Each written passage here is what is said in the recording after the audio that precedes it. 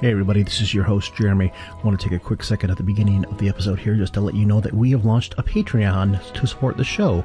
Check us out at patreon.com/givingthemic. Your contribution helps us cover hosting costs, edit costs, and even some equipment upgrades. Patreon is a way that you can automatically support the show each month with a donation as little as $1. $5 every month gives you access to regular premium episodes as well as the backer-only special cat photo email list. You can actually see the cats of the host that you can hear in the background. Once again, that is at patreon.com/givingthemic. I thank you, or my co-hosts thank you, and the cats thank you.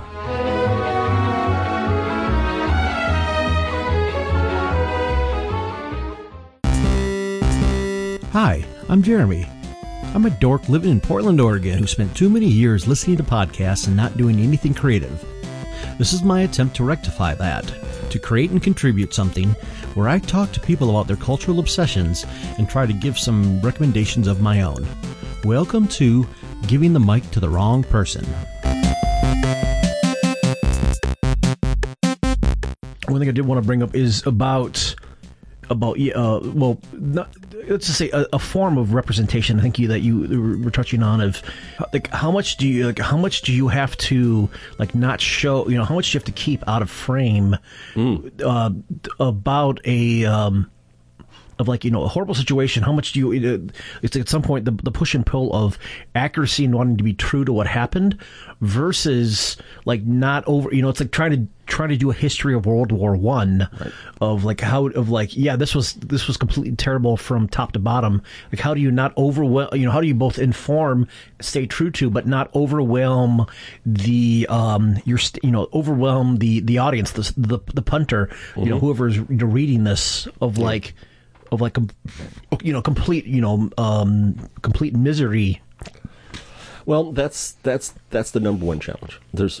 That supersedes everything else, and part of it is when going in is you have to think about your format and your audience. So my ambition is nothing less than to have this material be sold in the gift shop of the National Museum in Mexico City, and I want it to be on considered on an academic level. I want it to be used in classes, et cetera, et cetera. However, distribution and parents and things like that means that I have to pull back on some stuff. So far, the only two things that are not going to be in the book is the word fuck. I have shit in there. And actually, interestingly enough, fuck at the time in 1500 was equivalent to using the word fornicate. There was no stigma around it. The horrible word in 1500 was damn. The religious stuff. And damn. Yeah. And stuff like that.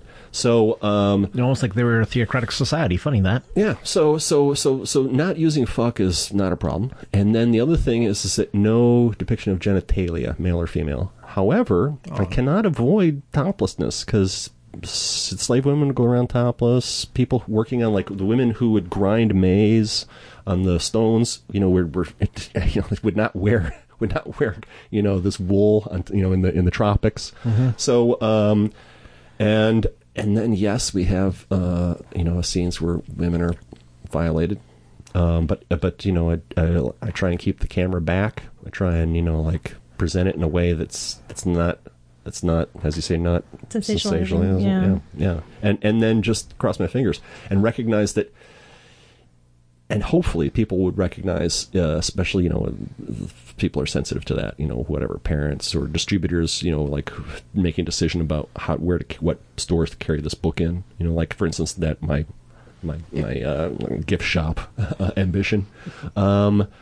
So that's a tough call. So far, up to this point, the few topless things have been background, mm-hmm. And it's all in context, so we'll see. We'll see what happens. I mean, because these days, because of the visceralness, because each generation has to have their hit stronger and stronger. So now we're in a place where you have the stuff on TV like Game of Thrones. You have movie franchises like Saw, and we're at a place now where apparently violence is not an issue for anybody. You can just go over the top with it. Yeah. But we still have problems about sexuality. Mm-hmm. So I'll, cross that bridge when it comes to it. Well, and I think a lot of it depends on display, because the issue with Game of Thrones is a lot of it's like, yeah, what's up? Yeah, you like that, don't you? And I mean, you know, and there's situations where, I mean, the whole thing with Sansa and Ramsay is... Yeah, rewriting that story after she turned 18, or was it 16? You know, or 18. Yeah, and I mean, they changed. That doesn't happen in the books, at least not yet, as far as we know. It happens to an accessory character. You know, Jane Poole. She's not actually. She's just Sansa's friend. So they took that and they actually literally wrote that when they first, you know, were conceptualizing the series even, and waited until they could get to that point as the actress's age, and then decided to depict it. And it wouldn't be a problem if they had. It probably would be a problem because it's a very complicated and touchy subject. Sexual exploitation of women has historically been used to show women's pain, but it's almost always done through the male lens of the man's reaction to it or the man's experience with it. And that scene did it quite literally. Quite literally with Theon, showing Theon. I could imagine an alternate take of that where literally the entire thing, we just focus on Sansa's face and she just, you know... her pain, horrified, but then just steels up and is just like, you know, there's going to be another side of this, and I'm going to have this motherfucker eaten by dogs. Mm-hmm. Spoilers for Game of Thrones. Yeah, actually, I had to do a scene like that because the Melinda character I referred to earlier, who's the linchpin for the whole story, she's Cortez's translator. She's introduced to the story as a tribute, and she and 19 other women are distributed among Cortez's captains.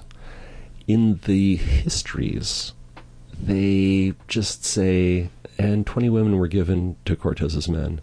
Some of them just even ignore that. They'll just go, and 20 women were given to cook food, to help with washing or whatever. Mm-hmm. You know, like they try and think of they just magically what else can we have these people they just magically showed up as camp followers. Right. So there's never been there's been a bazillion prose histories written about this subject, but there's never, in all of them, never ever read anything that actually reminds the reader exactly what happened the night that Melinche was given to one of these captains. What did he do with her? Did they have a nice meal together?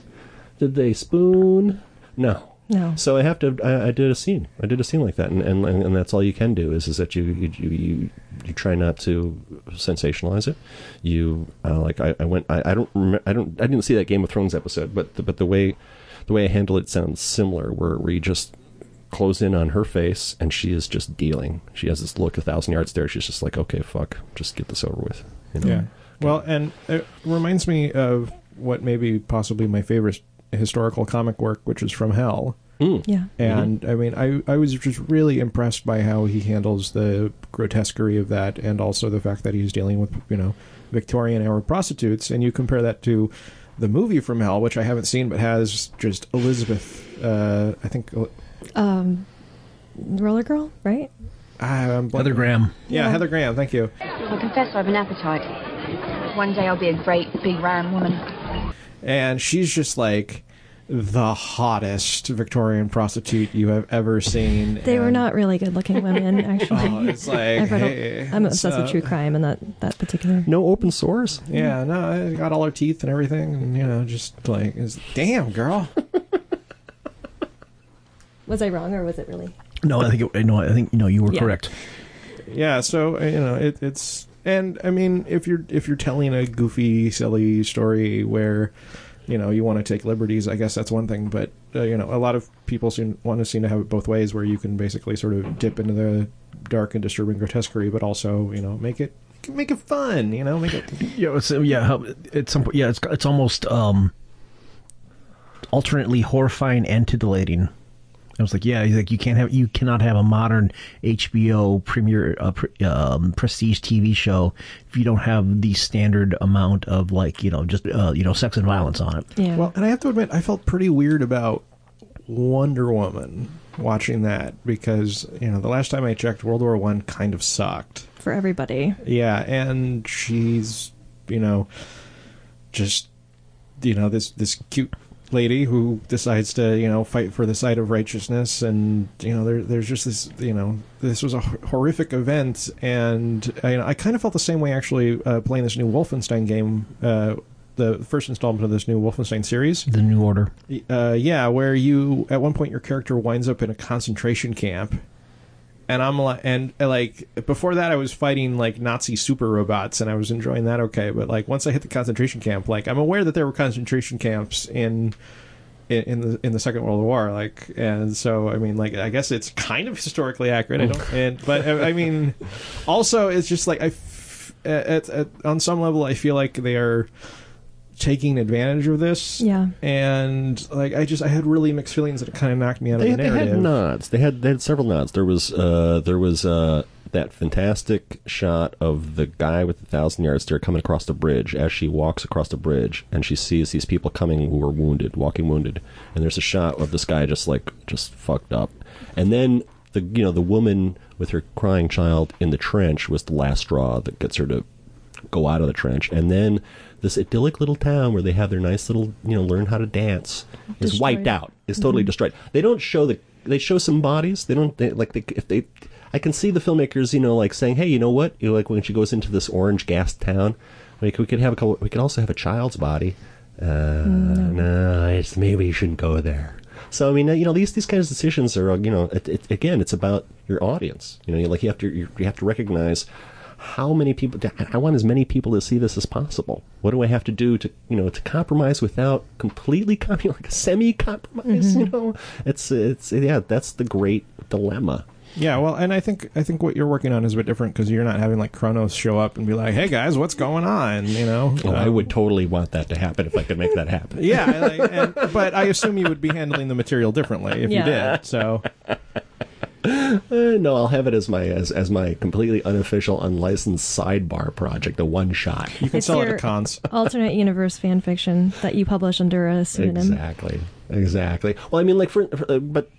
Staying on this thing about like an artist's responsibility, there's if you want to make a statement, a harsh statement about sex, drugs, violence, whatever, you have to depict it. So if you're really good at it, even your like searing anti-war film, like Stanley Kubrick's Paths of Glory, devastating anti-war film, but it has a pretty damn cool trench action sequence in it. You know what I mean? Same thing. Like Private Ryan is not an anti-war film by any stretch, no.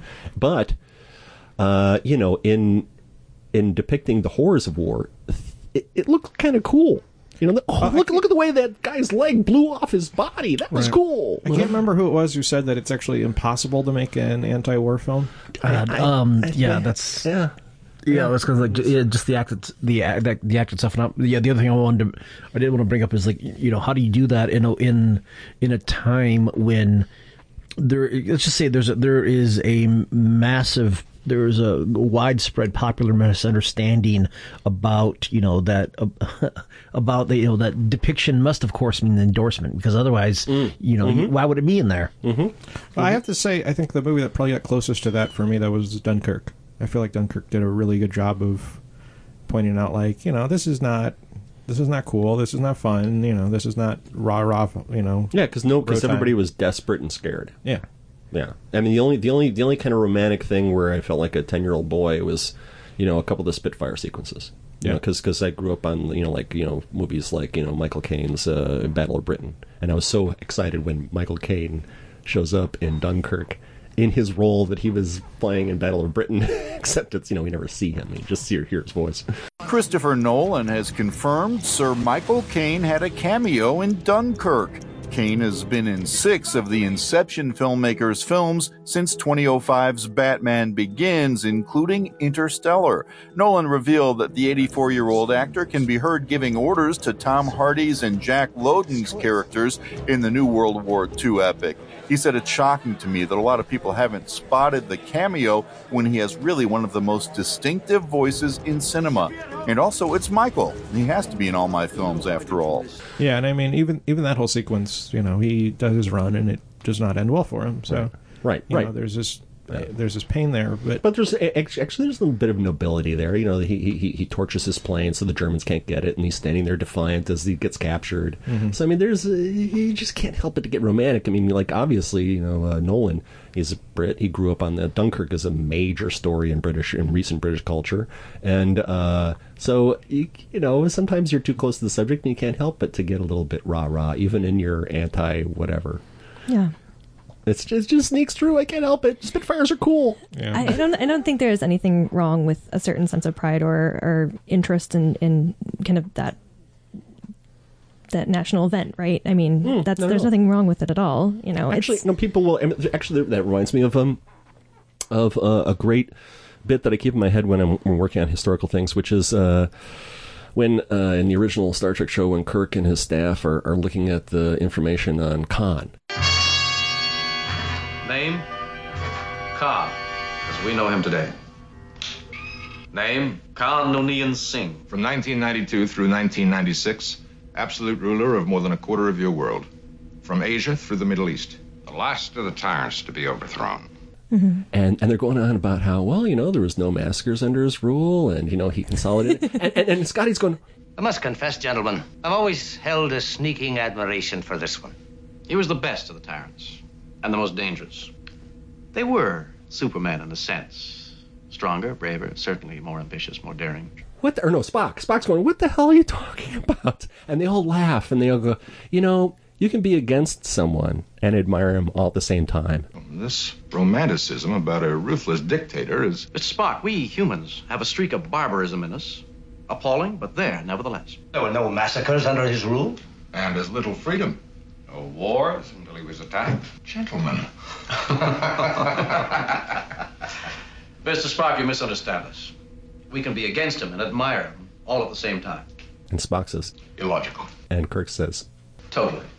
And I find myself doing that. I find myself, you know, like having sneaking admiration, so to speak, to use Kirk's phrase, for some of these conquistadors. You know, it's like, holy shit, these guys fucking had balls. I mean, they went up against this insane situation and they just powered through it. Yeah. And it's, you know, this like weird, you know, sort of just as, you know, perverse, obviously, but you know, you can't help but to sort of, it touches your id in some way. Yeah. Well, I mean, Genghis Khan was both a baller and a shot caller, so you have to give it to him.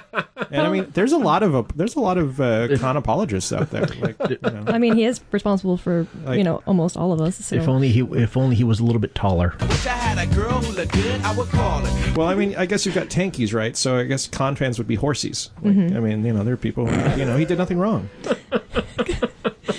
No, they're gonna. Yeah, that's got to be. I mean, we're arguing about just weird internet apologists and conspiracy theories on the web. There's got to be like kind of like Khan apologists. Oh, trust me. And I think it's actually a really important subject in fiction right now because I'm experiencing a lot of this and just looking at the current criticism and analysis of fiction in itself. Now, we're talking about historical, so it's not necessarily fiction, but you're still dealing with characters and narrative. And what happens usually is that people start to get this sort of ideological purity around that they consume. So they assume that by consuming it, they are participating in somehow into the exploitation that's being portrayed, which is really, to me, is a way to scrub fiction and turn it into Victorian Moors and not actually get anything across. Because if we do not delve into the darker, more horrible aspects of humanity, and you completely eliminate that from people's understanding of history or anything, then you're not going to. I don't even understand how you could even think that that's possible. The love that dare not speak its name. And we're like, wait a minute, the Romans practice butt stuff? What are we going to do? We can't tell people about this. Yeah, it just seems weird that that's happening now in this time period. But I think a lot of it is because they are concerned about, you know, how historically things have been portrayed. And, sure. Yeah, so. Sure. I mean, and there's this whole, also a recent discussion about the idea of problematic art. Yeah. It's like there's work that I love that has themes in it that I don't agree with, or performers in it that I, have issues with, or whatever. And that's everything. Everything. Yeah, literally everything. Nothing has that.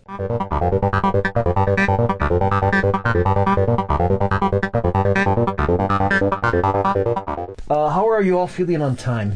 I blab. I have whole other things. We didn't even get to Patreon yet. I'm about to call out Paul. So please, it's on. Let's do this. Let's go there. Because at some point, I do want to get into. Let's get into it. Let's talk about like problematic artists. At some point, that is.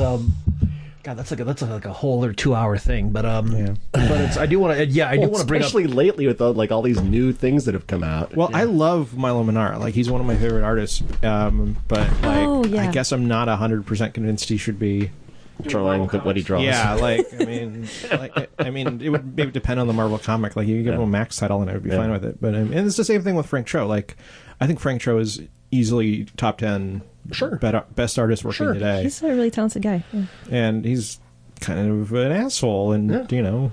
Absolutely. Yeah. Absolutely. I mean, now I can't stop. Now I can no longer ever watch Annie Hall again, because that makes me sad. Yeah, it's like watching a Polanski movie. It's like... Well, I mean, didn't he make Annie Hall before he... Does that count? I don't. Well, I don't know if that. I don't know. Does that count? Yeah, I don't know what the rules are. Yeah, exactly. I mean, I don't think there are any. I mean, we all have to navigate this thing, according to our own conscience, I guess. So. Yeah, I think it's all about like it's something that's historical that's problematic. Is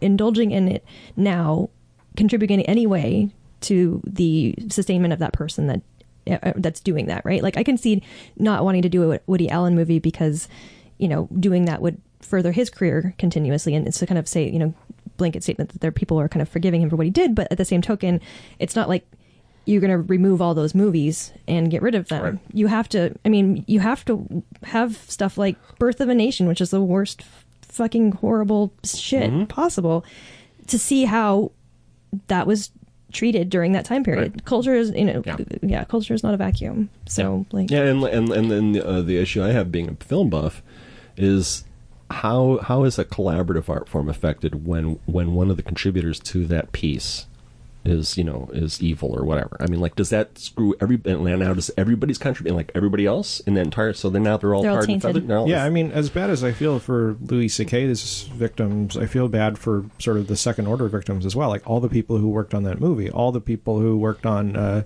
Pamela Adlon show, which I have been really, like, I've been excited to check that out, and it's probably canceled now. Right. Yeah. Because, Louis was an integral part of it, and right. It's basically, thank you. I mean, it's agreed. I would totally agree that, like, Polanski's a creep, but two of his most... But Chinatown's so good, though. The Pianist is a great movie. I'm sorry. Chinatown and Rosemary's Baby were both produced by Robert Evans, who's a very, very hands-on producer, and and you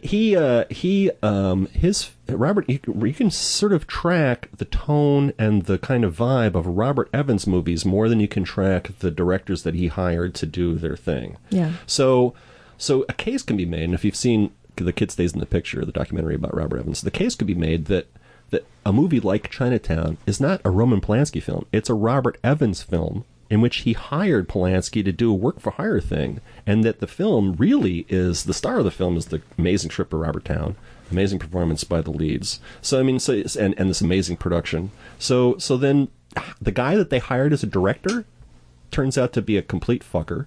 So does that mean we're going to write off this picture?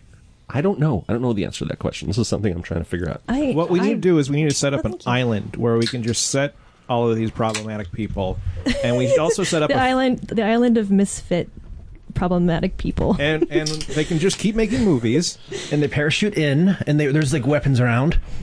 Well, okay, that's going in a different direction, and we're slowly accumulating enough of these creeps to actually produce crews. You get Kevin Spacey to star in an all-male performance. Wait, hold on. No, they do an apologist film. It's actually going to be a miniseries where they all have to play the roles of the women and children that they exploited. Yeah, I mean, there's a tradition of male actors playing female roles, so it's fine. Mm-hmm. And Weinstein can produce, and we're good. Mm-hmm. I'm very excited about this. A very problematic production of Some Like It Hot. Yeah, Problematic Island. Make it a reality TV show. Yeah. Every house has its own problematic. Yeah. Well, I mean, I'm confident that Greta Van Susten's new app will take care of this. Where you can apologize to people. Did you hear about that? Oh my god!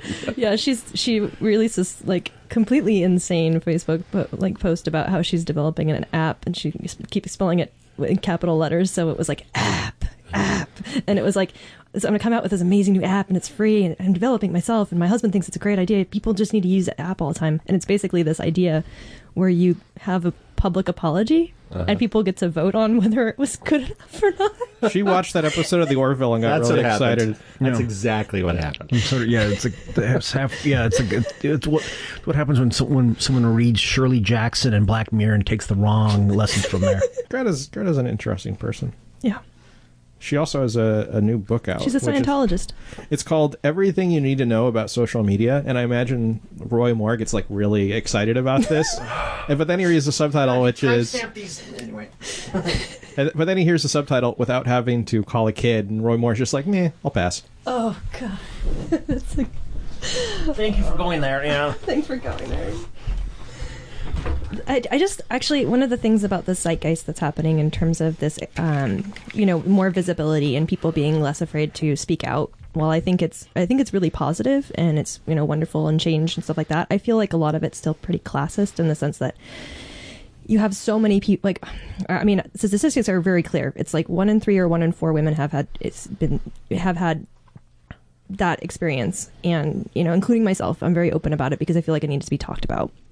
But like, we're it's kind of like this. It's like lost in a sea of noise, like the true kind of stories and like how to really deal with that. Like how our criminal justice system has no justice for this, and how women that speak out after years and years are questioned because of the fact that they held on to that information for so long. Like, yeah, I hope that this actually creates a force of positive change. But right now, it's been very difficult to see all that stuff online every day. And well, yeah, it's absolutely classist. I mean, you're talking about everybody's come forward. They're celebrities. They're celebrities. It doesn't necessarily, a race thing. It's just a celebrity thing. It's like the more famous they are when they screw up, the more you're going to hear about it. So you're not going to hear about, like, for instance, I saw some posts the other day about what about all of the housekeepers in all these hotels all over the world. Yeah, I was a housekeeper for a short period of time myself in Phoenix, and I've had some very interesting interactions with the guys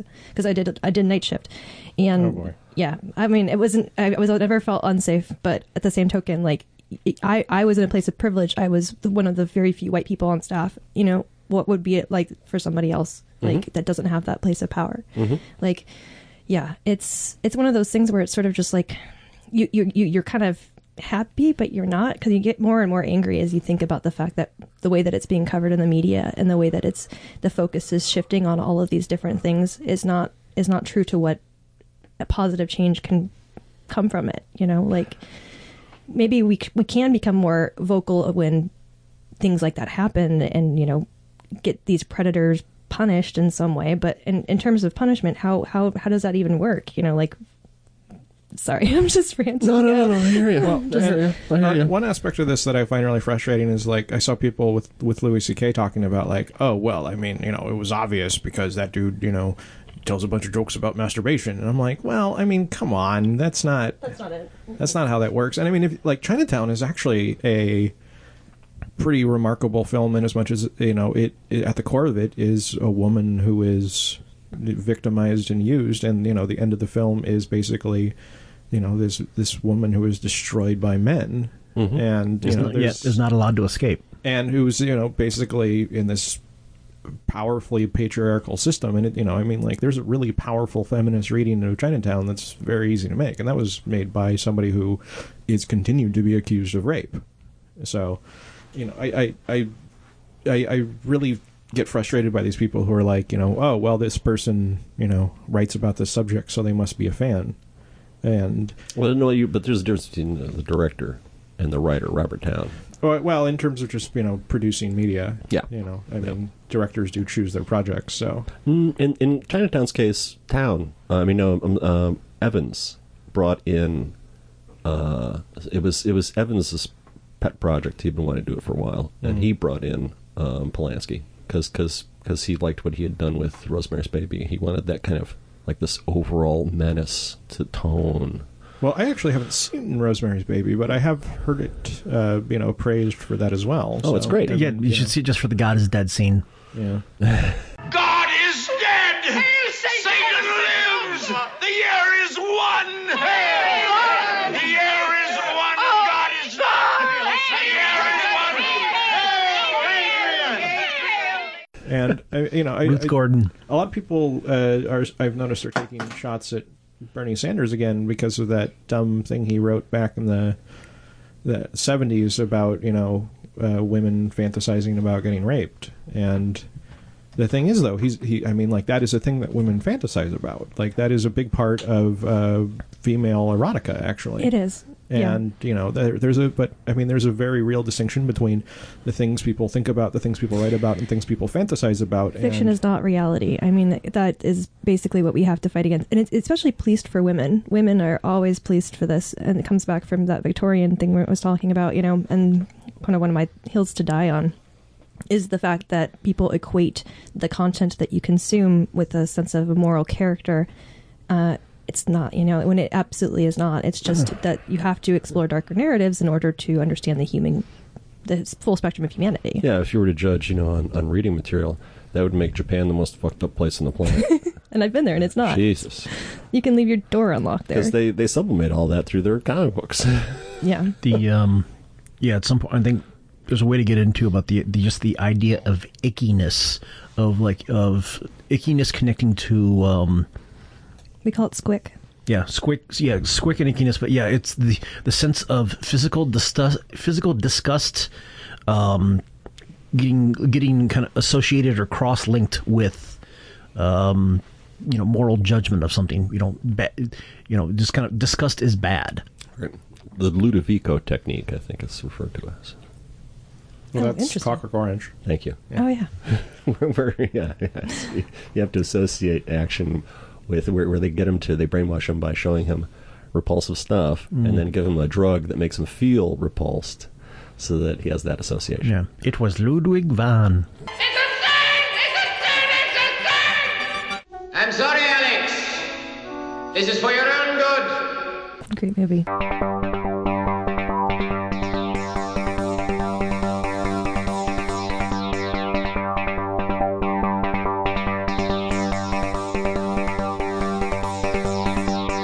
20 hours or something like that, right? Yeah, this thing still has 36 hours of. Wow. Yeah. I just don't want to I don't want to All right, here we go. Get ready. Jacob is going to be here all night. 24-hour. Yeah, 24-hour podcast. Podcasting. 24-hour podcast people.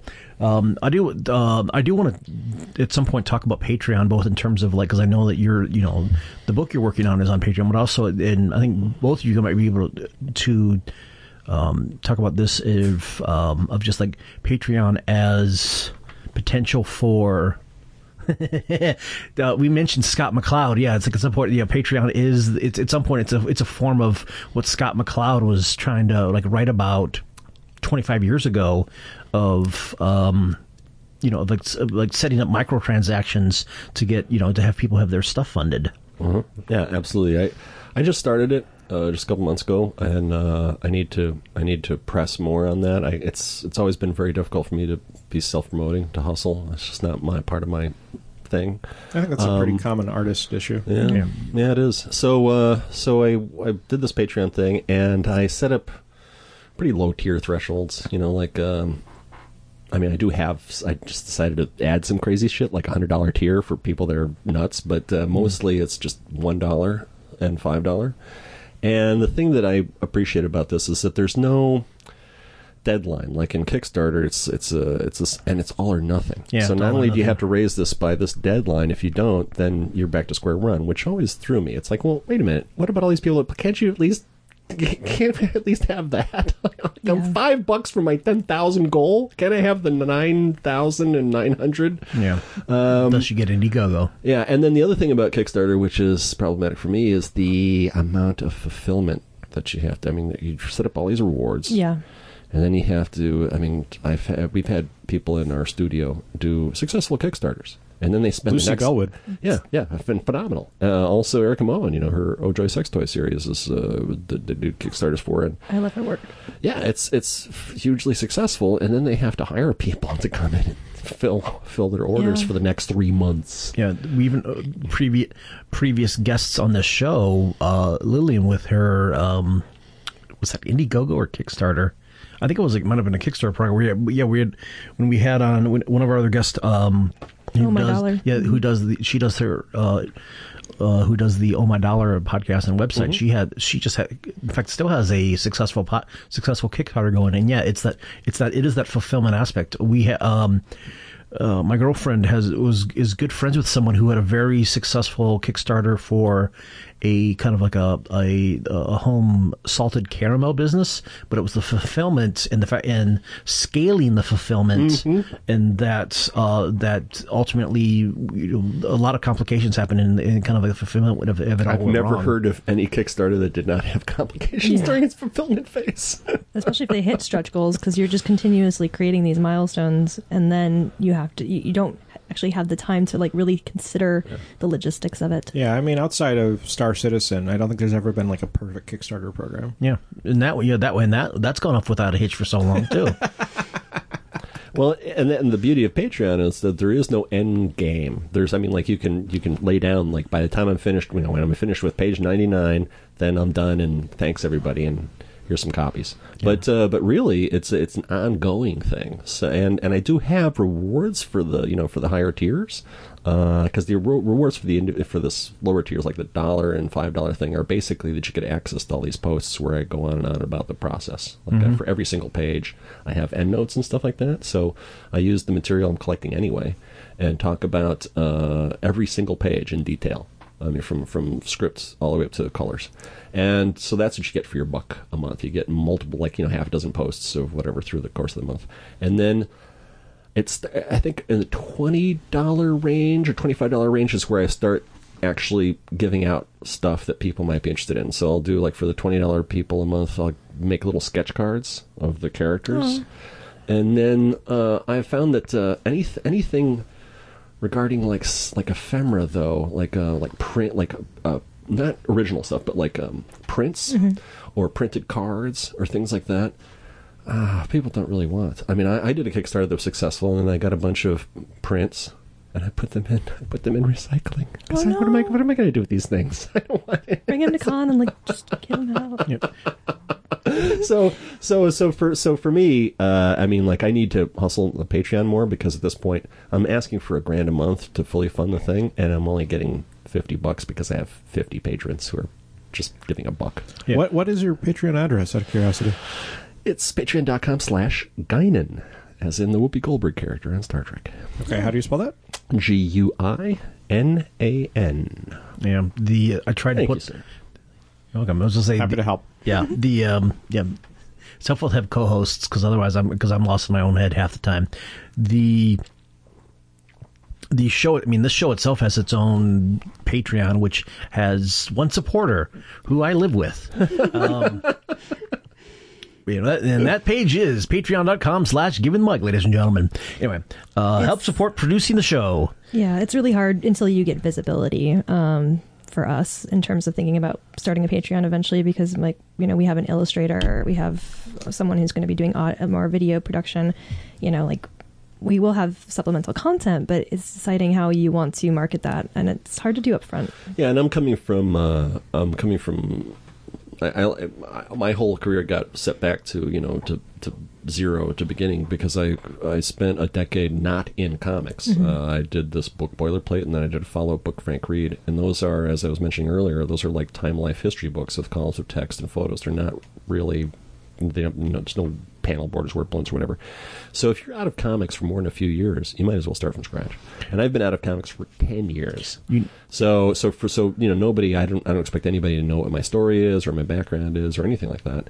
And so if I imagine the Patreon kicking in once I complete a couple episodes and start putting them out there, and people can really start seeing the work, and then they'll get excited about it. I would say, you what you need is one of those really classy, and if you have to be of a certain age to remember these, but the really classy Time Life book commercials. That's right. Now, Time Life Books announces an important new library, Mysteries of the Unknown, a series that explores the most controversial phenomena of our time and tells you everything that can be known. But Jacob brings up, brought up a thing off mic, but that even Kickstarter finally, hilariously, a year or two after, it's kind of, it's funny how it's taking them a couple of years. They are finally getting into the Patreon thing themselves, but have you heard what they're calling their Patreon knockoff service? Jacob, do you want to tell them? Drip. Really? Oh, yeah. DRIP. They had meetings for that. Yeah. Somebody got paid a lot for that. Yeah, somebody got paid for that.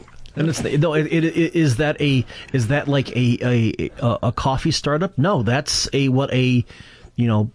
multi-million-dollar company threw money at developing. I can't even. You think they call it like Dripper or something? I don't know. It's like there's nothing. Yeah, there's nothing. When you want to come up with with your own platform name to really compete with an extremely successful service, you want something that named a name that suggests incontinence. Why not just Kickgoer? I mean, that's right there. Yeah, you can have that for free. I don't know. I'm just constantly fascinated by things that get funded or don't get funded. Like David Chelsea, who is a New York Times published artist who has done work for basically every big name you can think of except for the New Yorker, is pulling down, I want to say, like $65 a month. Yeah. And he's got a ton of people who actually follow him online, but I think a lot of it is that he has a older audience who don't understand how these, ding-dang microtransactions work. And on the other side of it, you have a comic like Hot Blood, which is a gay cowboy centaur comic, which... Nice. I'm not throwing shade at, but I guess I was a little surprised when I found out it got like over $25,000 funding for a print version. Like, I guess I wouldn't have expected there was that big of an audience out there for it. There's an audience. Like, it's 100% on my back, but like, well, I get, with other people I get particularly annoyed when I see these Patreons that are wildly successful, thousands and thousands of dollars, and the material is essentially print farming. They're saying like this one person is hugely successful drawing very manga-ish versions of Marvel characters, and it's like, Jesus Christ, how does she get away with that? Oh, there's an artist who is making big bucks doing Marvel Comics porn, and he or she, I don't know, hires artists to do this work. And like they're very nice comics. Like the art is, in my opinion, professional. Is there a level. good story to it, or I actually haven't read them, but I mean, I'll have to check it out. Well, sex will always sell. I'll see what I'll check my internet history and see what I can dig up. But like it'll be hard to find through all the other stuff I search for. When your incognito window. Yeah. No, there's something. Yeah, there's something. There's actually a group of people who are making like some really disturbing hardcore video game porn content, and they're getting like thousands of dollars a month to basically have Tomb Raider like get sexually assaulted, and you can crowdsource your kink now. Basically, yeah. I mean, it's a brave new porny world. And I guess it's all covered under parody or something. It's not. It's just that it's who's going to catch you. Like, I mean, or who's going to admit? Who's going to admit wanting to? Knowing about it well enough to catch you. Yeah. They should call it like kink sourcer or something like that, or kink starter. Yeah, dear Marvel, this is forums poster Horny Toes 69, and I'm here to tell you about an outrageous copyright violation. Like, yeah. Especially probably because that person was upset about certain the content. Yeah. Like, no, Bucky and Cap are together. Excuse me. Yeah.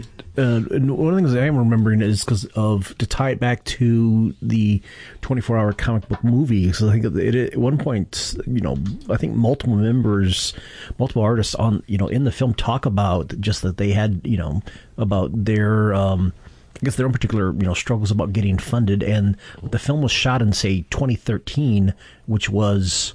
When did Patreon started in a year or two later and really became a thing in the last couple of years. And it was kind of, and I remember asking the panel at the Portland premiere of the documentary about just the effect of Patreon. It's almost like at some point, in a certain sense, not really sort of solving it's almost like solving this problem, or at least adding a funding mechanism that had been openly longed for in the middle of the documentary.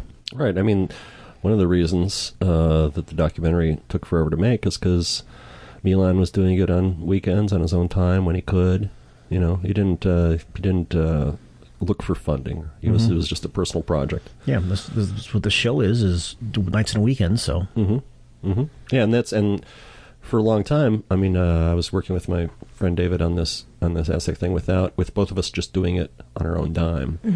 And it was only until I realized that this is never going to happen. This is going to take years and years if I don't pony up some dough. And so I dug into a little nest egg that I had, and I was able to give David a page rate. And as a result, we now have enough material that we're putting together to be able to shop it to a publisher where we can make the crazy huge money. Yeah. Do you have any more stuff that you like? You maybe need somebody to do flats for you?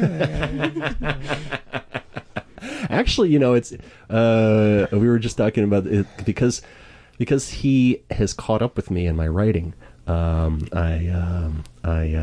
was not taking advantage of the time where I was not being as efficient as I could. So he's now caught up with me. So I'm now having to race to keep ahead of him. And one of the things that we've set up to give me a little more time is for him to do flatting for me. And I remember we were talking about this and making fun of the idea of like David, who's a consummate professional, has been working in top tier DC projects for some time now. Doing flats. And we were talking about is that above your below your pay station, whatever it is, or your whatever totem pole. Well, I'm confident David Chelsea will give me an excellent reference.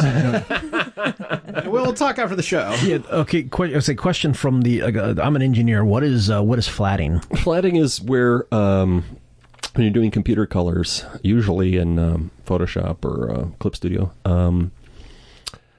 you have somebody go in and just take all the basic forms and just lay down a plane of color. You don't try and render it or anything like that. It's basically just creating it. It's like the color by number kind of paintings, but it's just there just to give you like paint bucketing into certain. Okay, so that the colors can go in and not have to spend all that time tracing out all of the figures and filling them, and filling out the backgrounds. So the colors can go in and start doing. Obviously change the color. Like, I didn't like that green that he used. I'm going to use this green, and then start doing the modeling on top of that. So it just saves them the rote. It's like when you get somebody who's an inker assistant, and what he's doing is he's ruling out the panels. He is filling in the blacks. He's doing stuff that isn't creative. I mean, it's it takes a skill. It's more rote and mechanical rather than right. Exactly. And the advantage of that is that once you've done that, basically, if you have one character who's a particular skin color, you can actually use Photoshop to select all examples of that, so you can work through that entire thing in one sweep. You actually have to be a little bit careful with the paint bucket, because if you're working on layers, when you go to print, if it doesn't go underneath the blacks and you're actually sending a layered file to your printer, it'll come out looking really weird because your blacks will be inconsistent. But that's a little inside baseball. I tend to avoid that by flattening my files. Chelsea does the same thing. I've noticed that a lot with your I don't more mature artists. Yeah, just send them the flat. I don't send them layered files. Send them the flat file. Yeah, I mean, not even the balloons. I mean, even the balloons are flat. I send them they take the Illustrator, because I do the balloons in Illustrator. David Chelsea does his in InDesign, which is so weird to me. Okay. Does InDesign have the vector scaling? I think so, yeah. Okay. But I mean, it's just like InDesign is just such a clunky, difficult to work with. Well, it's what you got to work with what you know. I mean, like, for instance, I have yet to fully adopt the Cintiq, which is something that I absolutely should be working on. Oh my god! I still use the bamboo tablet thing. Yeah. When I started working with Chelsea, he was using his Cintiq as a monitor. I was just like, okay, why would you? I'm so mad. Missing the whole point of that technology. Yeah. Wacom is a manufacturer of such products as the Bamboo and the Cintiq, located here in the lovely Pacific Northwest. In the Pearl District. I briefly worked for them as a guy working on repairs in a little month-long contract 7 years ago. Any free samples? No, I just fixed several of the monitors because they would come back and a lot of fine-tooth brushing out of dust particles in an office that was not a clean room yet needed clean room requirements. Helioscope has a relationship with Wacom where we get You get to do some beta testing for them. They'll give us, not the big fancy pieces, but they'll give us some equipment to test, and then part of the deal is that if they're going to give us some stuff, we got to blab about it in social media. Mm-hmm. Do you know any of the engineering managers there by name? I just know. At some point, I'm trying to get a job there again. I know Dave and Doug and Stephanie, and that's about it. Yeah, you don't know Mr. Wackham?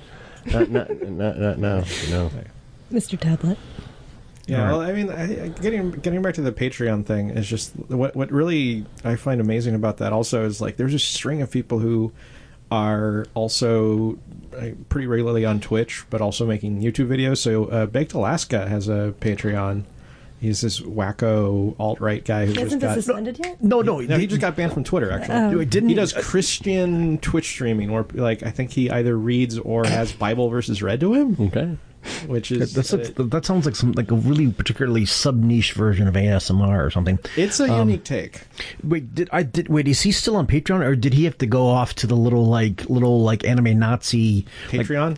The Patreon, yeah. I think he's still on Patreon, but I'm not sure. Like Patreon Prime. Those guys get kicked on and off all the time, but there's a lot of guys out there who are like, let me tell you why Atomic Blonde is an example of the feminist Marxist agenda, and they're making $1,000 a month, and it's just I have never actually looked into the terms of service with regards to what you can and can't post on Patreon. Well, they're actually weirdly inconsistent as far as sexual content, and I remember there was a big controversy about that with I want to say Natasha might know more about this than I do. Which one? Just female artists who are having some problems with basically the terms of service and more adult content. I haven't really I heard much about that. Yeah, I am nothing's ringing a bell for me. But I can if they have a pornography stipulation, then they can kind of read that however they want to. Yeah, well, and I know the Daily Shoah white supremacist podcast was on Patreon for a while, and I think it's still on there, and I think they're using a secret fake thing where they're this is a totally normie podcast that's not about white power. Yeah, no, I've encountered a lot of those actually, where it's very disguised, but then you start listening and it's just conservative women are hotter, and it's. I always question the people that disguise their politics, because that means that they are insecure about it. They question it themselves. It's you be proud, be loud. Mm-hmm. It's okay to be white. There's actually I don't even want to. I just realized I just found a Patreon that I don't even want to say on the mic, because it's at some point anything that you say on mic is just going to drive traffic. But at some point there's a group in Lancaster, I think Lancaster, California, just is creating firearm. Yeah, really. Yeah, it's something disturbing. Okay, yeah. All right. I want to at some point, we've been going for a while, so I didn't want to transition into just wrapping things up for endorsements or anything, or recommendations and endorsements. So one of the things that we do is, if anything that we've been digging on that we want to share with the audience, of a lot of it, what particular thing have you been consuming that you're this is awesome, and y'all need to hear about it. That's tough for me at any given time, because whatever I'm consuming is directly related to the project I'm working on. Mm-hmm. So for the last year, I've just been reading nothing but histories and biographies of that subject. So so I got nothing. Well, is there any of all the stuff that you've been reading? Is there any particular things that really stand out as that you really want to grab the book and kind of wave it over your head in a crowd, saying, "Hey, everybody, you really need to read this." There's. Oh, I'm sorry. I was going to say, is there a particular history that you read that? Mm-hmm. Well, there's a bazillion of them. There's one from 1990s called Conquest by Hugh Thomas, which is an amazing book, tremendously detailed, and it's relatively accessible. It's not like one of these sort of heady academic tomes. It reads like an adventure story, but it's like crazy thick. It's like hundreds of pages. I've heard good things. A couple of years ago, a year or two ago, there was a guy who revisited that material as a breezy pop history. It's only a couple hundred pages long. That's Buddy Levy, and I think it's called Conquistadors. And that's probably, as far as a current take on the subject, probably the most accessible. It's not, it's not a giant tome. I mean, he moves through the material pretty quickly, but yet gives you just enough detail so it has a nice full thing. But aside from that, I go to the primary sources. There's this one. I mean, the history for where pretty much everything comes from is this memoir that this one conquistador wrote. His name is Bernal Diaz, and he wrote this book called The True History of the Conquest of New Spain.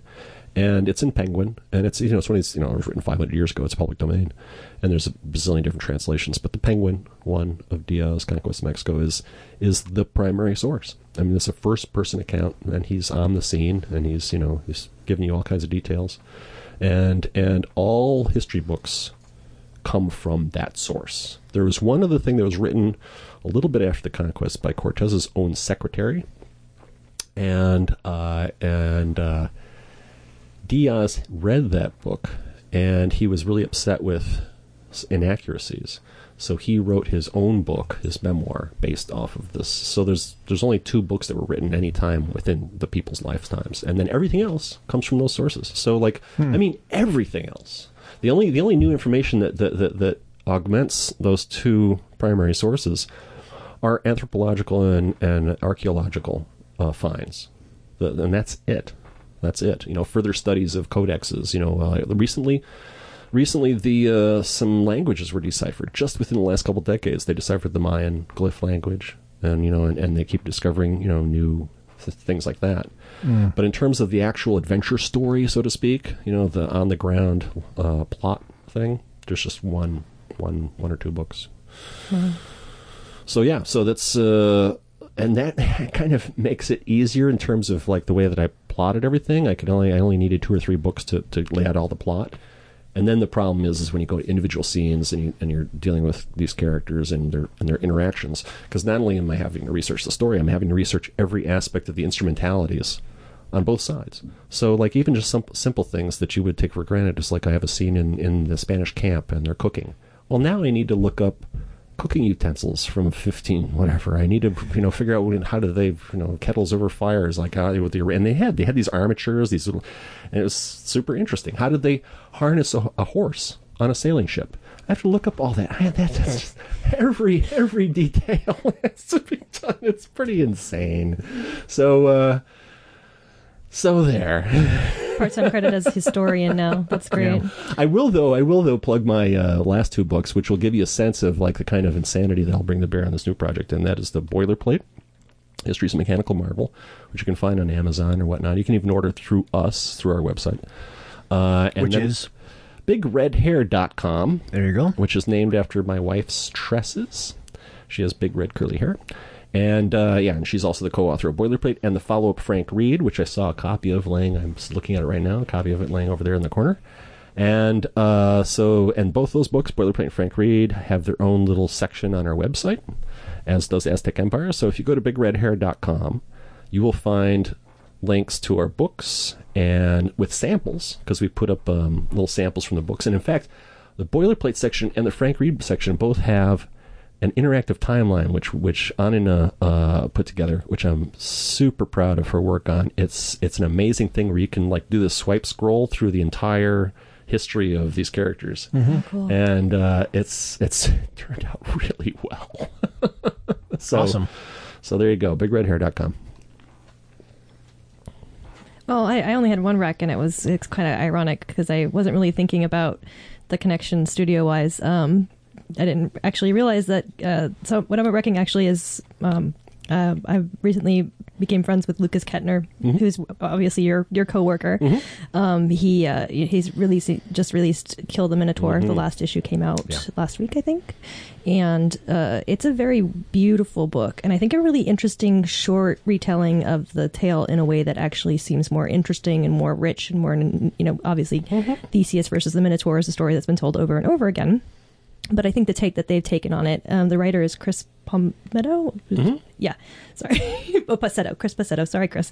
And I really appreciate Lucas's art style. I think his most known work is probably Witch Doctor, right, which came out under Robert Kirkman's label, and it's I just find his creature creation extremely like gorgeous and complex and interesting, and the fact that he's able to create these really, really detailed and rich illustrations is a sign of his talent.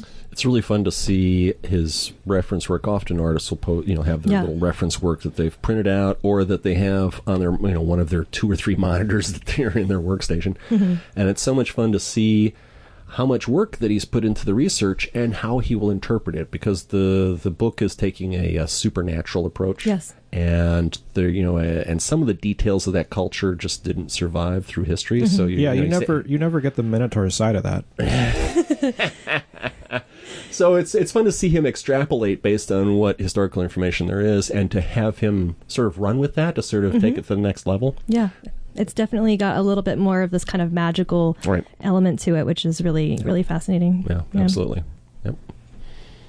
Oh, I was going to say also, just to plug that, sorry, was that he has an exhibit going at Sequential Art Gallery over in Northwest right now. It's going to go through November. I just checked the Facebook. I'll plug the shit out of that, because Cable Hashitani runs an old friend of mine. I love Cable. He's great. I call him the art mayor of Portland. He is. And I've been lucky enough to do some shows there. Very proud to have been. I had a couple, 3 shows over the last decade there. I try and hit every single. If I'm in town and I'm not going through some kind of neurotic social anxiety thing, I will totally hit every first Thursday that Cable does. Nice. That's their space. Over at Northwest Broadway. Right. In the Pearl in Portland, Oregon. Right. It's I think there's like a building complex. I forget the name of it, but it's a bunch of artist lofts in which they have a gallery space, and then upstairs they have a living space. So on first Thursdays, it's a nice little gallery walk. Oh, the Everett Street Lofts. That's what it's called, Everett. Okay, and so Broadway. Northwest Everett and Broadway. Yeah, so if you're on a first Thursday, get over to Everett and Broadway and check out the street scene. Well, it's actually getting into the rainy day, but on nice weather, it's like a mini artist's Mardi Gras thing going on there. A lot of eclectic types, street musicians, all kinds of. It's really, really cool. Yeah. For me, in keeping with the, I guess, general historical theme of the episode, I'm going to throw out 2 recommendations. The first would be Bombshells by Marguerite Bennett, which is a look at DC characters set in the 40s. Mm-hmm. And I'm a big fan of Marguerite Bennett. Like, I think she's one of the best people working at DC right now. And I'm also going to recommend this Uber by Kieran Gillen, which is a comic that is about what if superpowers were developed as a weapon during World War II.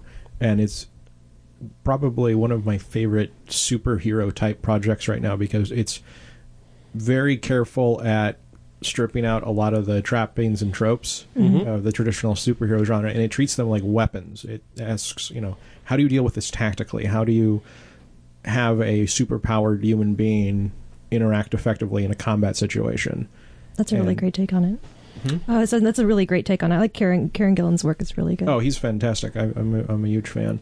And he also manages to really effectively portray the horror of war. It's probably the one Avatar comic that I would unreservedly recommend, because most of the Avatar comics are like, what if H.P. Lovecraft had rape in it? Or, what if zombies raped people? And, in graphic black and white. Yeah. And Avatar is just very, like, that's the Avatar thing. Like, they take these top talent writers like, Alan Moore and, Garth Ennis, and they're like, we want this to be as grindhouse as possible. But I feel like Uber is the one comic they've done that I think is a legitimately great work. I have some issues with some of the art in that, in as much as that some of it's kind of bad, but it's Avatar. Yeah, it really manages to capture how horrific war is, and like Gillen has obviously just done a spectacular amount of research into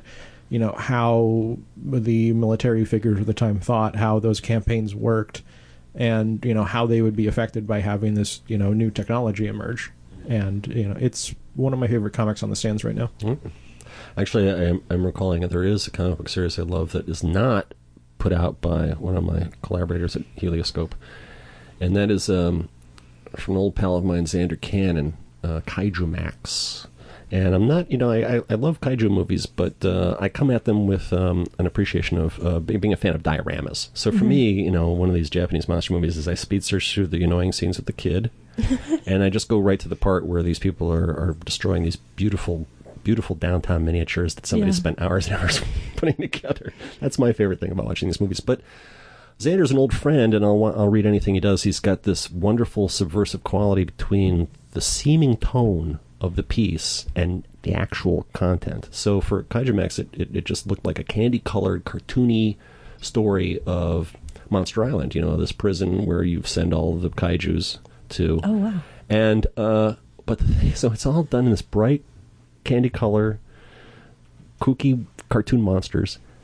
But the subject matter is as dark and as intense and as dramatic as you could ever imagine. It is a straight-up prison drama with prison rape and drug dealing and shivs. And, I mean, imagine HBO's Oz. Yes. Only if they're all kaiju, yeah. Right. It's HBO's Oz with the production design and coloring of The Wizard of Oz. I mean, it's just striking, and I'm super fascinated by that, by the idea of, on the surface, having this one kind of thing going on, and that's what draws you in, and then you subvert that. That was my favorite thing about the project I did, Boilerplate, is on the surface it's this whimsical robot, and he's got big round eyes, like a Disney cartoon, and oh, isn't it cute? He's running around with a rifle and fighting with Teddy Roosevelt. But then you read the text, and it's this very dark indictment about imperialism or whatever. So for me, though, those are my favorite kinds of projects. Like, for instance, I was recently having a discussion with somebody about the movie The A-Team, and which on the surface is like I'd never watch the show, I would never watch a movie like that, but it happened to be on, and I had it on in the background as I was working, and all of a sudden I realized, oh my God, this is a crazy subversive film about the military, about the privatization of the military. Like, the villains in the film are called Black Forest. Yeah. As in Blackwater. It's actually, I think I've watched it recently, and I was sort of blown away by actually, this is actually good. This is actually a political film disguised as, as some kind of, action romp. That stuff sneaks up on you. I still maintain that the greatest comic book film of all time is actually Josie and the Pussycats. Agreed entirely. I watched that movie 3 times in the theater. I love that movie. It is the best satire on capitalist, late stage capitalism. Wow. Yeah. And that to me is what makes, is what makes, especially pop art, the kind of thing that you don't necessarily expect to have that. It's one thing, if you're going to go to, some, academic bookstore and pick up this very weighty tome about whatever subject. It's another thing to see this candy-colored movie on the same subject. Because we were talking before about, you were mentioning about how the best way to teach is, through visuals, through comics and stuff like that. And we've come to understand through all of the late night political satire that the best way you get across your political points is with comedy. Is to have Jimmy Kimmel talk about it. So there's really something powerful about having this sort of frosting on your dense cake. Yeah, it's very engaging. I mean, I listen to a lot of true crime, and the best true crime stuff podcasts and is humor. Yeah. It treats, last podcast on the left. Well, that one I have a few issues with. Just a few? It's a little too anyway.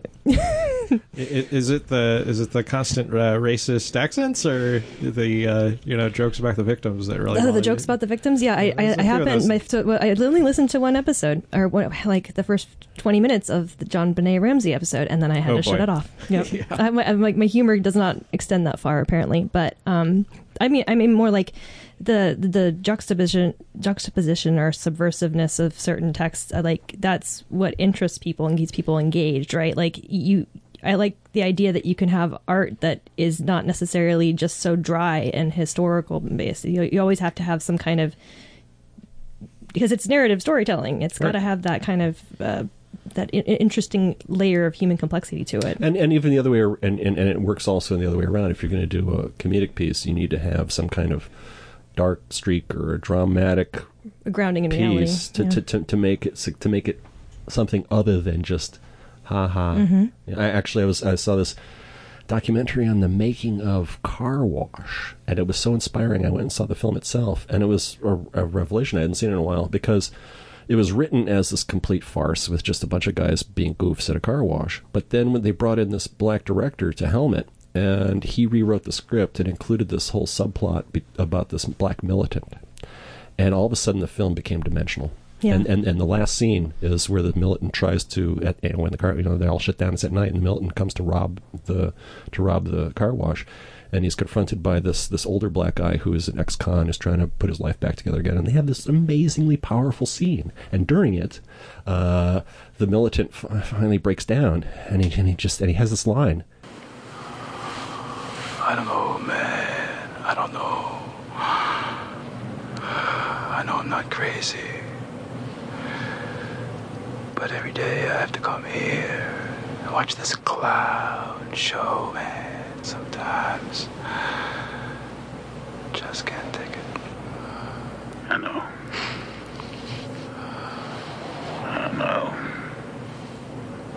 And it recontextualizes the entire film. Yeah. And it's just like, oh my God. And so, pieces that are working on two levels like that, and not in an obvious way. Mm-hmm. I appreciate pieces that were on the surface, it's like, oh, this is what I'm in for, and then all of a sudden you're taking over here. Yeah. It's like, what? You figure it out like when you're walking to your car afterwards. You're like, yeah. What did I just see there? Wait, is that what the filmmaker was trying to tell me? Mm-hmm. I need to rethink my entire value system. Totally. It's what we call a way homer. Nobody calls it that. They did that one movie, which I'm going to sample and insert the sound clip, but yeah. What movie? Well, shit, man, I guess that's why they call it a way homer. Why's that? Because you only get it on the way home. I'm already home, Glenn. You wet yourself. Mr. McDonald wet himself, Daddy. I can't remember what it is. It's called a way homer. They call it that because it's one you get on the way home. Oh, that was The Fault in Our Stars. What? Your favorite film. I should really see that. The authors did come to town. I have two recommendations. One is just got a recent. Hopefully they are still out on tour. Well, they're always out on tour. I think the most recent tour came through Portland last week. The two guys who run the Found Footage Festival are on tour. They'll come through your town every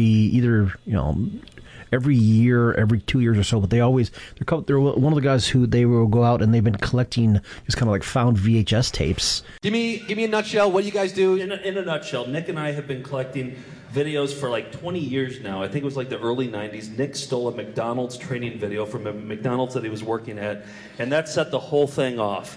And we wanted more. And now we realize, like, VHS tapes are at thrift stores everywhere right now. So we're going around the country and we're scooping up VHS tapes and we show them to people. That's all we do. I should explain. These aren't VHS movies. It's not it's not a copy of Clueless on VHS that we're collecting. It's things that weren't meant to be seen in public, like exercise videos and training videos and other people's home movies. Wonderful bullshit. That's what we look for. Is wonderful bullshit.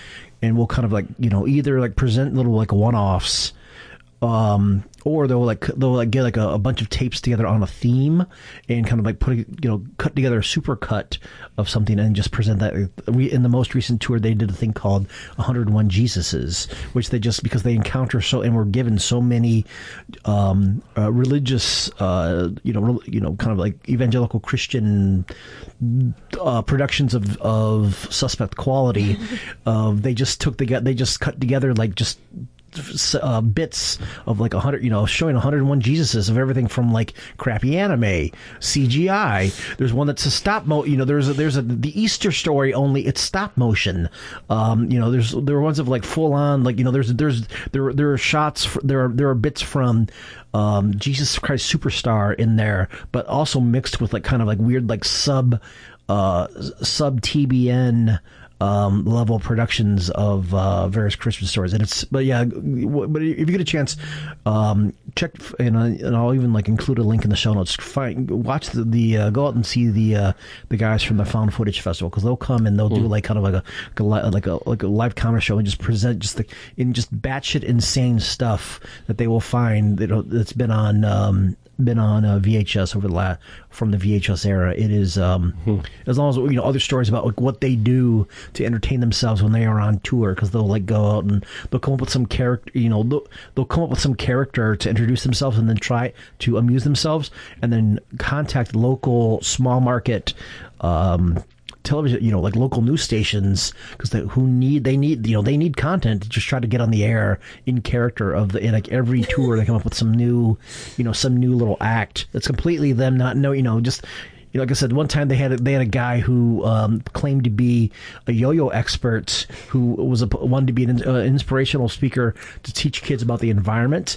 It was their friend who could not yo-yo to save his life, yet they still took him on tour and had like 6 or 8 appearances of him on local news stations, of him like very looking like a Bruce McCullough character, very obviously failing to be a yo-yo expert. And then you get to see what the local news people who are just barely trying to hold it together, and like not really having no idea how to handle this guy, just kind of how do they react to this. So yeah, Found Footage Fest, worth your time. Okay. The other recommendation is a book. Is a book called put out by Cathy O'Neil. It's called Weapons of Math Destruction: How Big Data Increases Inequality and Threatens Democracy. Cathy O'Neil was I guess you could call her a data scientist who really did get into, got her, did a lot of like academic studies on, say, algebra and number theory. Got hired by a couple of hedge funds during the aughts, and was kind of seeing how these things, how when like algorithms were really starting to, and automation were really starting to take over more and more aspects of human life, and like what they actually did. And she goes through each chapter is a different example of, say, how do like hedge fund algorithms, like how do they warp markets in certain ways beyond which the ways that most modern markets are already warped. Say there's an entire chapter about how the U.S. News and World Report built their own little algorithm for the college ranking issue, which was started as just kind of like a weird gimmick issue, and at some point they built up the system and the ranking system and the algorithm, and that to the point where it changed how some universities did business, just try to game this algorithm and get higher rankings. And it's I'm halfway through the book, but it's a very quick read. It is both illuminating and terrifying. Yeah.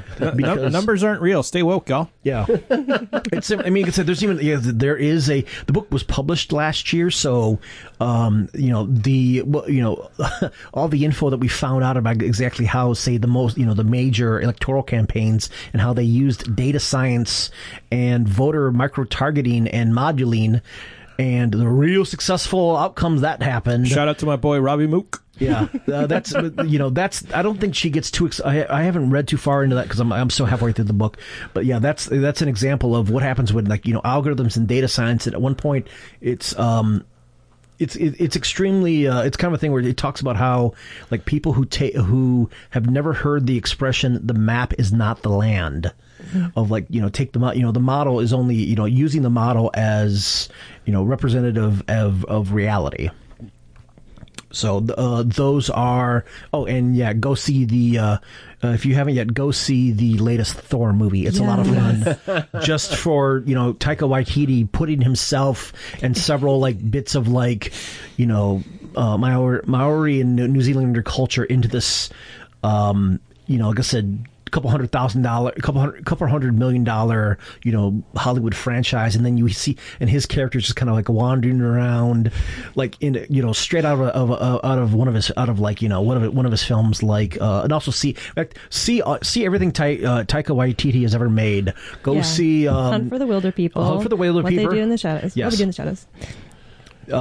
Which is watch his stuff, but also it's the there's just the amount of, just like I said, at this point, there are so many, Marvel superheroes, but also Marvel MCU films that I think my gauge of interest is how much batshit Jack Kirby, Jim Starlin, Walt Simonson, like cosmic insanity can they? I think they really did it.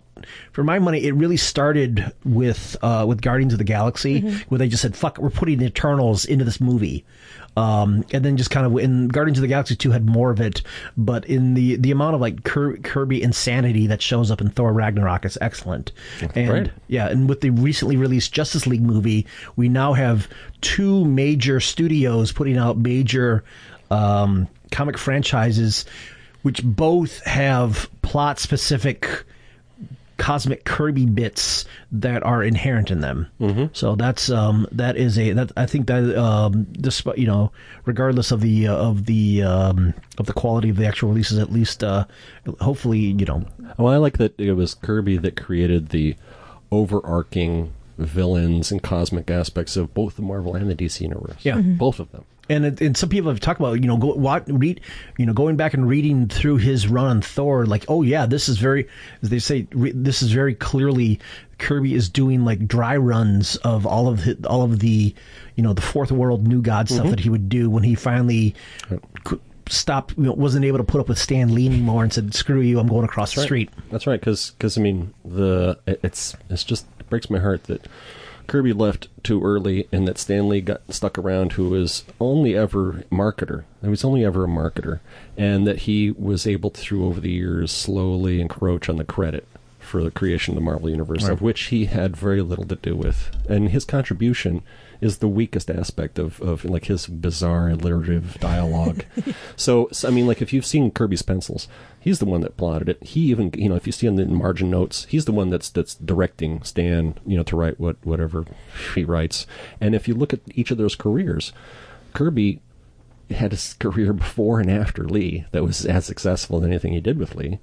And Lee had no career before or after Kirby. So, I mean, like, that right there is a pretty clear indication about who is the creative force in that team. And so the idea of Kirby being like, at this point, not getting the full credit for creating both the Marvel and the DC universe as we know it, or as it's being exploited today in other media like movies and the cartoon series and stuff like that. Actually, I've been watching the Justice League action, and I'm enjoying it very much. It's a wonderful split between the original run of Bruce Timm's animated series and The Brave and the Bold. So it's got the whimsy, but it's also got some drama. It's a nice little balance. It's a perfect Silver Age DC cartoon. Awesome. As long as the that's one thing I've been trying to get into recently, is going back and reading the old, finally reading the Walt Simonson run on Thor, which just for the issue, when Marvel put out like I said, they put out the omnibuses, but they color correct them, so you really get a lot of like just insane vermilion and purple, like mid '80s pop art, but it's not not subject to just to 30 odd year old aging newsprint. Right. Did you just call him Walt Simonson? Simonson. Okay. There's a lot of names. Sienkiewicz, Simonson. Callback. We had the Sienkiewicz argument a while ago. I have something to recommend. It's a thing you can see on iTunes and on Hulu. It's called 24 Hour Comic, movie. Oh, Jesus. I rented that myself. It's on iTunes for $4.99. Go rent it. Starring Jacob with him, who's sitting right next to me. Starring David Chelsea and Paul Guinan. You guys are in the IMDb thing. Yes. Well, I think I have the least amount of dialogue. I think Chelsea's daughter has more dialogue than I have. Chelsea's daughter is very talented. She's amazing. 24 Hour. I keep going to call it 24 Hour Party People, but no, that's a great film. I highly recommend that. Yeah, anybody's interested in the origins of dance club culture, or the whole Mancunian sound in the 80s. If you're into New Order, if you're into what is it, the Joy Division, Happy Mondays, all that. That's the film. I do wish the Stone Roses would have gotten more press, but they only had one really good album before cocaine destroyed them. But so it goes. No, that film also points out how destructive the drug scene was for all of us creative types. And which I thought was hilarious how Andy Serkis, who played everything, Andy Serkis, who, like I said, he right before, because it was announced right after as the movie was coming out, Andy Serkis, who a dramatic actor, plays Martin Hannett, I'm trying to think of how you just plenty of you hearing this, know who the hell Martin Hannett was. Martin, what are you doing? Recording. Silence. You're recording silence? No, I'm recording Tony fucking Wilson. We want you to produce a band for us. Who's us? Factory Records. Right, 50 quid an hour. Plus, I want to be a partner in the company. See ya. See ya. But had just a music producer who had a very... There's a lot of people shaking their heads in the studio. No, I know him in the movie. In the movie, he's that scraggly-haired perfectionist who's always giving people shit in the sound booth. Yeah, he was insane. He was like I said, a very particular had this insane, even now like insane. Listen to. I think even back then he had enough of a reputation that if you listen to Nazi Punks Fuck Off, where Jello Biafra first says Nazi Punks Fuck Off, overproduced by Martin Hannett, take 4.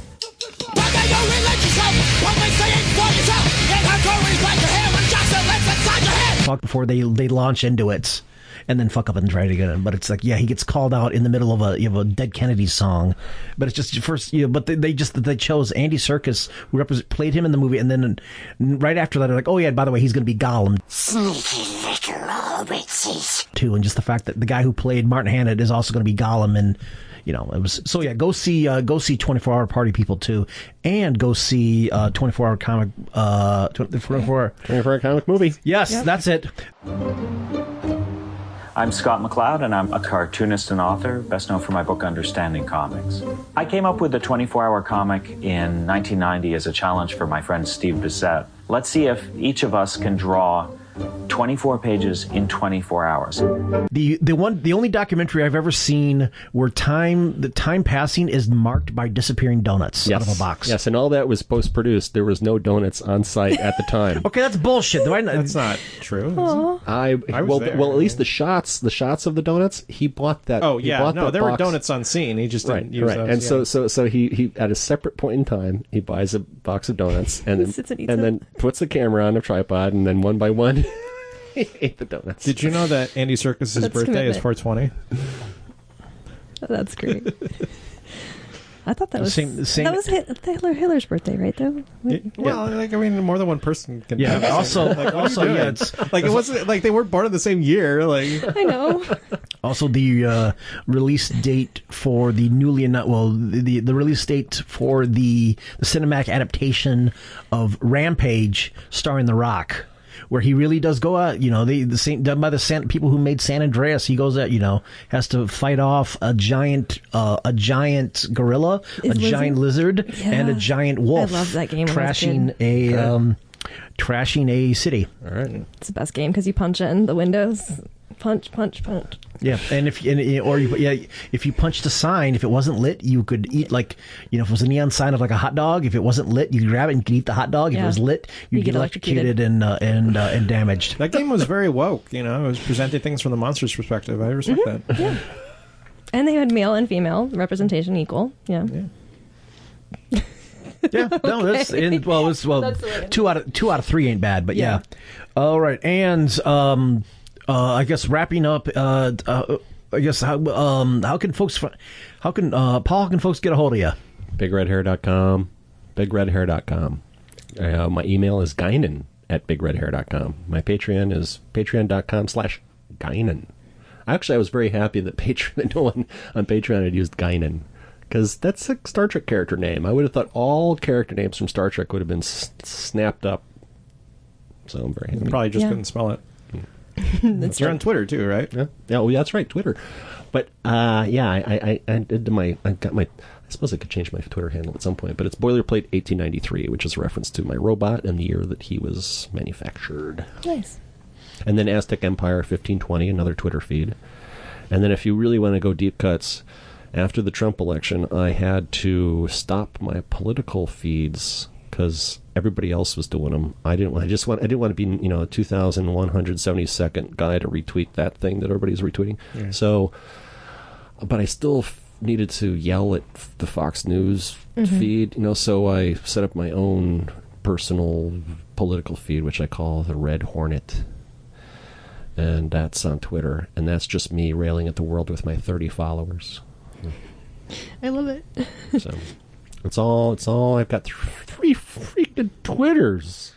Well, Jesus. At least your color choice is good. It's like I went down with it because I got the logo from the Green Hornet, color corrected it to red, and then I found a still from one of the episodes in which they're holding up the Daily Sentinel, and the headline is Green Hornet is shot, and I switched the headline to just say I found Green Hornet. And, you know, like once you actually get to that little custom graphic, I was very proud of that. Very proud of that. Nice. Looking it up now. Oh, because it's the Red Hornet, but with the little Green Hornet logo is red, and but that was taken up as a Twitter handle, so I had to change the spelling to Reed Hornet, as in Britt Reed, whose secret identity is the Green Hornet, and founded Reed University, Reed College. There you go, and who actually in the canon of Green Hornet, he is the cousin or he's related to the Lone Ranger. That sounds about right. Because the Lone Ranger and the Green Hornet were both created by the same guy, so in the 1930s or whatever. Yeah. And so he was the first. He was one of the first non-comics shared medium, like shared universe, a hero thing. And then that all got evolved into this thing called the Wold-Newton universe, which I will leave for another discussion. Boy. Look that up. The WOLD Newton universe, in which everybody's related. So Sherlock Holmes is related to so-and-so, and everybody has this, like, it all comes out of this idea that there was in Wold County, England, there was this meteor in 1800 or whatever, and that all the public domain heroes like Alan Quatermain or whoever, all are connected to that event or descendants of, and that's why they have these super heroic abilities, because they were exposed to some meteor radiation, some meteor shit, as Stephen King said. Right, and they were all the dream of a young boy with learning disabilities staring into a snow globe. Snow globe. That's right. That's exactly right. Yeah, it was all assembled together by Philip Jose Farmer, who wrote 2 books, Tarzan Alive and Doc Savage's Apocalyptic Life, which were presented as straight biographies of these fictional characters as if they were real. And that was that's called back to Boilerplate, because that was an inspiration as a kid reading those books about the idea of presenting your fictional thing as if true historical. Yeah, as if it's, this guy really existed. Like Philip Jose Farmer actually wrote the Empire State Building and said, who was your tenant on the 86th floor in 1936? And they go, as far as we know, it's always been the observation deck. And Jose Farmer in his book is like, yeah, that's what they say. But really, it was Doc Savage headquarters. We all know that. Mm-hmm. But he printed the letter that he got from the Empire State Building in the book. Like a Laszlo letter. Yeah, that's great. Jacob Daly, you guys want to share anything, or any contact? Or I'm at Jacob Mercy on Twitter. I also have a political Twitter. It's a satire one. It's at Real Donald Trump. I'm a little bit worried about that. People are kind of taking it too seriously. Yeah. It's a popular one. Yeah, it is getting a little crazy though lately. I think you're pushing it. It's hard for me to up the ante. That whole thing about how you want to be Kim Jong's friend. Oh, I wish I was his friend. Oh, too bad. Maybe one day I could be his friend. That's a good bit. I'm proud of that bit. That made me laugh. Yeah. I was laughing. Are you looking at me? It's your turn. And oh, yeah. I'm at... excuse me. Cut this part. I'm sorry. I'm at Ashes for Foxes on Twitter and Tumblr. Oh. Is that a Rilo Kiley reference? Portions for Foxes, yeah. I mean, Ashes for Foxes. I always replace that because that's all I provide you with. No portions. I've recently quietly launched my own podcast. We are at Metamachina, METAMASHINA, and that's 3 girls talking about genre fiction, talking about the female gaze, being heavily critical. It's not safe for work. We do get into some very heated subjects, including stuff like the kink around Pennywise the Clown from It. And, okay. All right. Yep. So you've been fairly warned. But yeah, check us out. Yeah. Awesome. And as always, if you have anything you want to email to the show, you can reach us at givingthemic@gmail.com. We do have a Patreon, ladies and gentlemen, patreon.com/givingthemic. We have a YouTube channel, which is just me posting the audio from these episodes for anybody who wants to listen in on YouTube and not you. You can safely use your work bandwidth and not your phone bandwidth to hear it. We're on Twitter somewhere. Find us there. All right, then I want to thank my guests for this lovely extended conversation here. Any final words? Justice League in theaters now. Check it out. Support Barkles the dog. Yeah. Yes, all of the above. D. All right. Good night, ladies and gentlemen. Thank you.